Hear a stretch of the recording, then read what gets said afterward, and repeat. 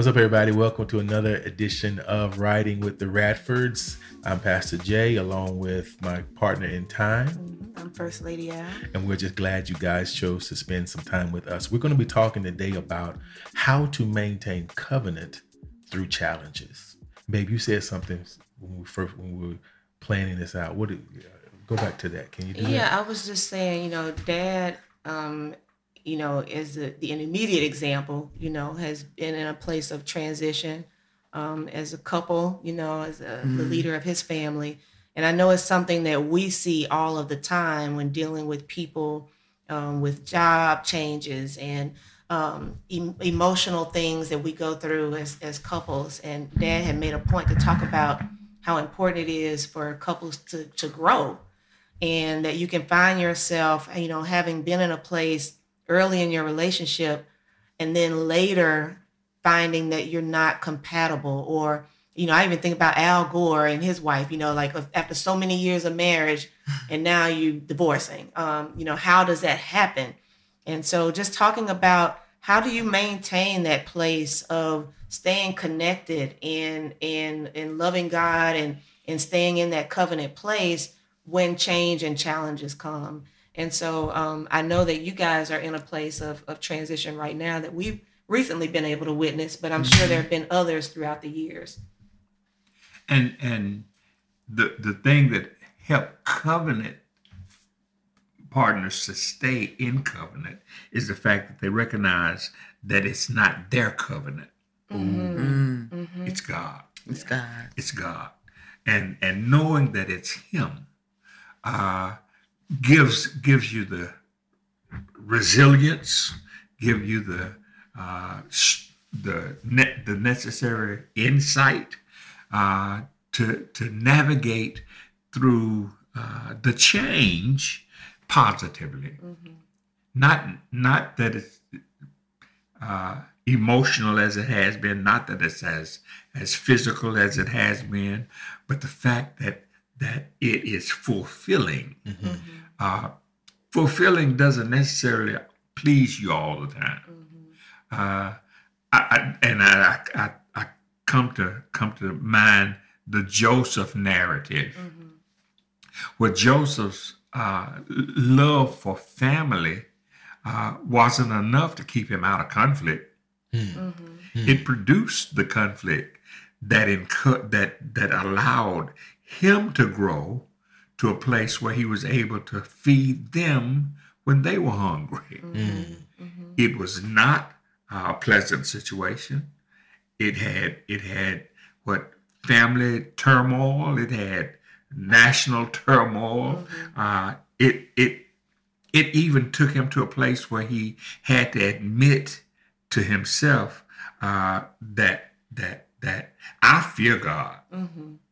I fear God so much that I will not enter into a physical relationship with you with God watching. Right. Speaking of Potiphar's wife. Yeah. Not that I'm afraid of Potiphar. I'm scared of God.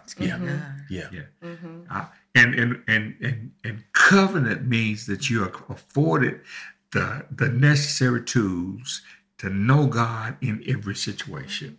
And that fear and reverence of God should be the thing that keeps us when we're dealing with each other.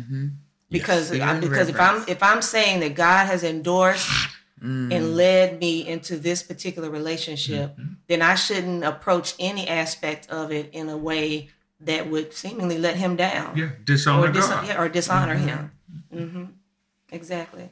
And I was wondering, because I know that we have so many, couples that pay attention to what we think about certain things.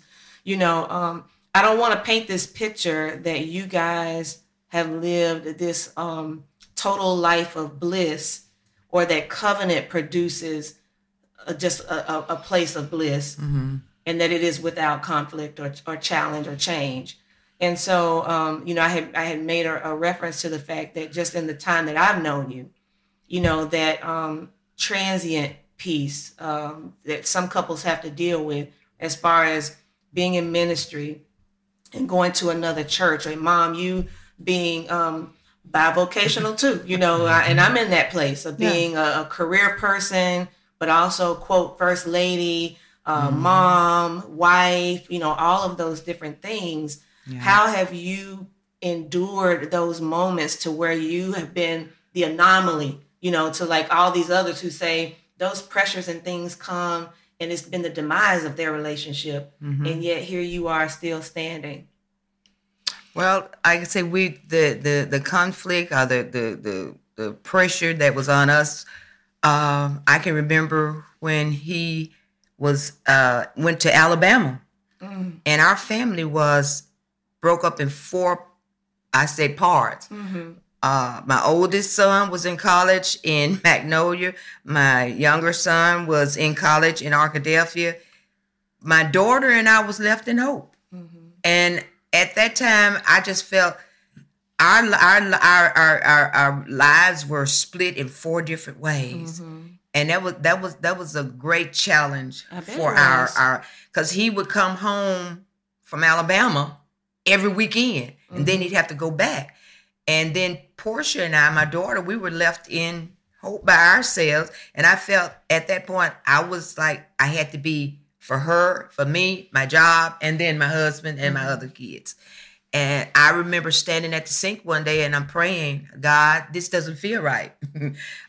It's our family is broken up in 4 pieces, and it doesn't feel right. And I just started asking him to help me accept what I needed to do as far as helping to keep the covenant between our family and our marriage together. I smile because one of the things that I'm sensing, our covenant relationship started with holding hands.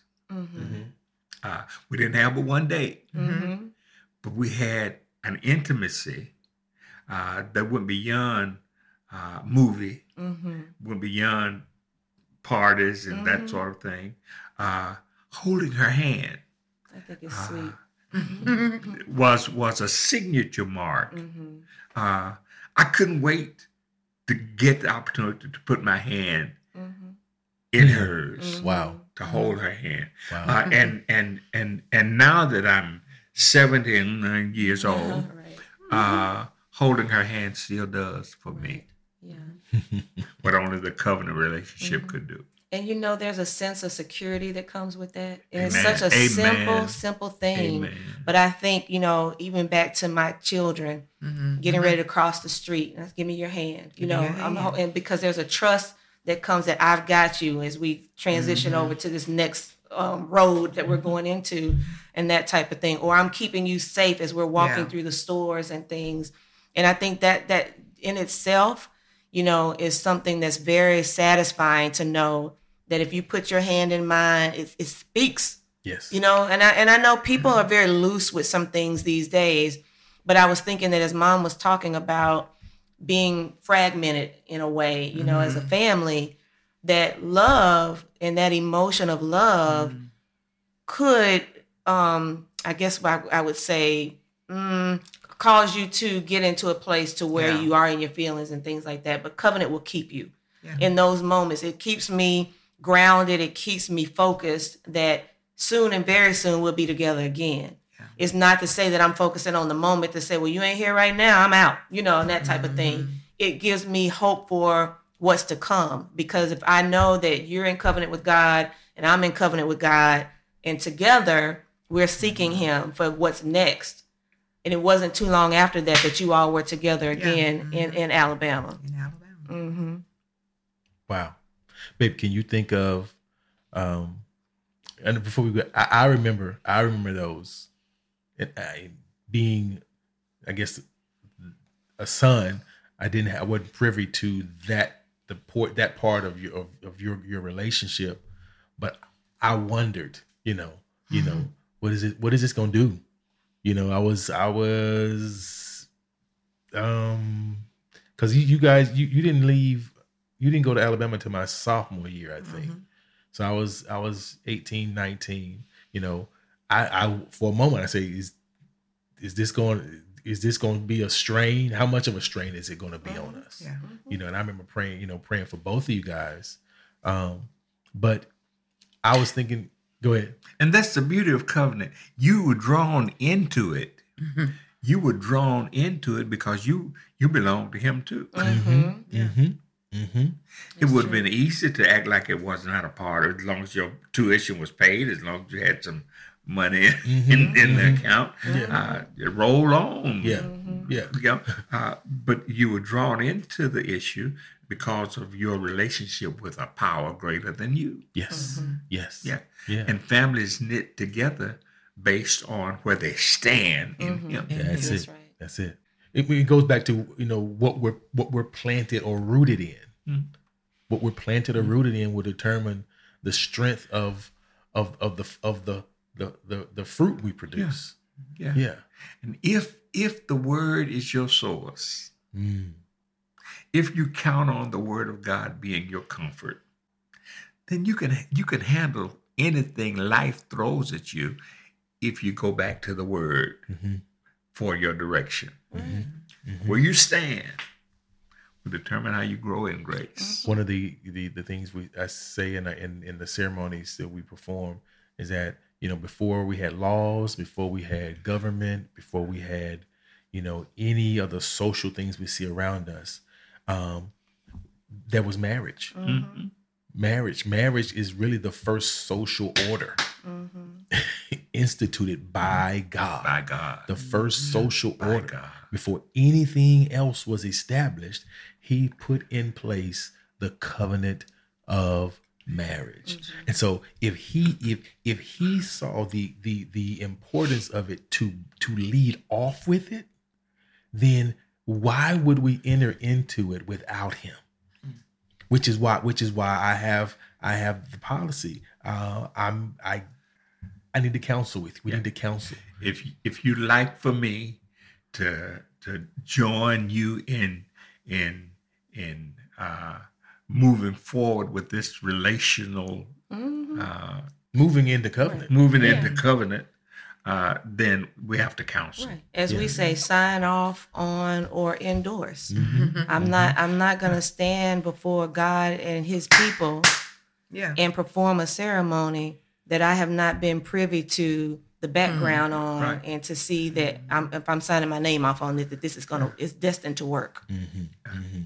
That slapping y'all hearing is the country man attesting to truth. That's an amen. That's his amen. Amen. Or his story says bet. He's slapping his leg. That's bet. It's word. Yeah. Solid. But that is so true. I said, and I've explained this like this. You have to take a test to get a driver's license, to get a permit to carry, a carrying permit to carry a firearm. License. You have to go through certain parameters. And we're going to get a marriage license without any examination, without any. They just give it to you. I'm not going to be part of that. I'm not going to be part of that. And so it's important. It's important that we approach covenant relationship the way it was intended, with God. Yeah. With God. Babe, I don't want people to feel that we are discrediting love, because love in its purest form of agape is definitely important in a relationship. Scripture says God is love. God is love. So I don't want people to feel like we're saying that there is no evidence or appearance of love in a relationship, because it has to be there. But I think that notion of what we receive from people when they want to be married, I fell in love with this person. Well, when you fall, you out of control. You're out of control. You are so out of control of your faculties and things like that. And, so I don't even think that that's the great analogy to use anyway. If you are in love with someone and you want to say God is love, then yeah, okay, I know that's semantics, but I think that love, that affection, it should propel you to a different place of when you ask the question, how did you know? Then I'm at the place where I want to be in covenant with this person. I want to hold this person's hand. I want to move to that next level. And I think that's the place where we're trying to help people to get. I think Christ says it best when he took the towel and dried the guy's feet. He said, if I'm willing to serve you, you ought to at least be willing If you are really wanting a covenant relationship, servitude to one another becomes crucial. Yeah. Are you willing to serve? Yeah. Yeah. Most folk are just willing to get.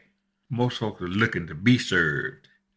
But if you are really in a covenant relationship, you make yourself available to serve. Amen.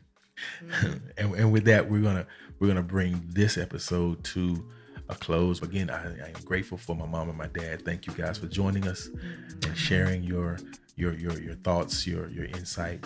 Again, to my queen, I love you, baby girl. I am Pastor Jay. And I'm Lady Al. Thanking you guys for joining us once again for Riding with the Radfords, and we will see you in the next one. Peace out.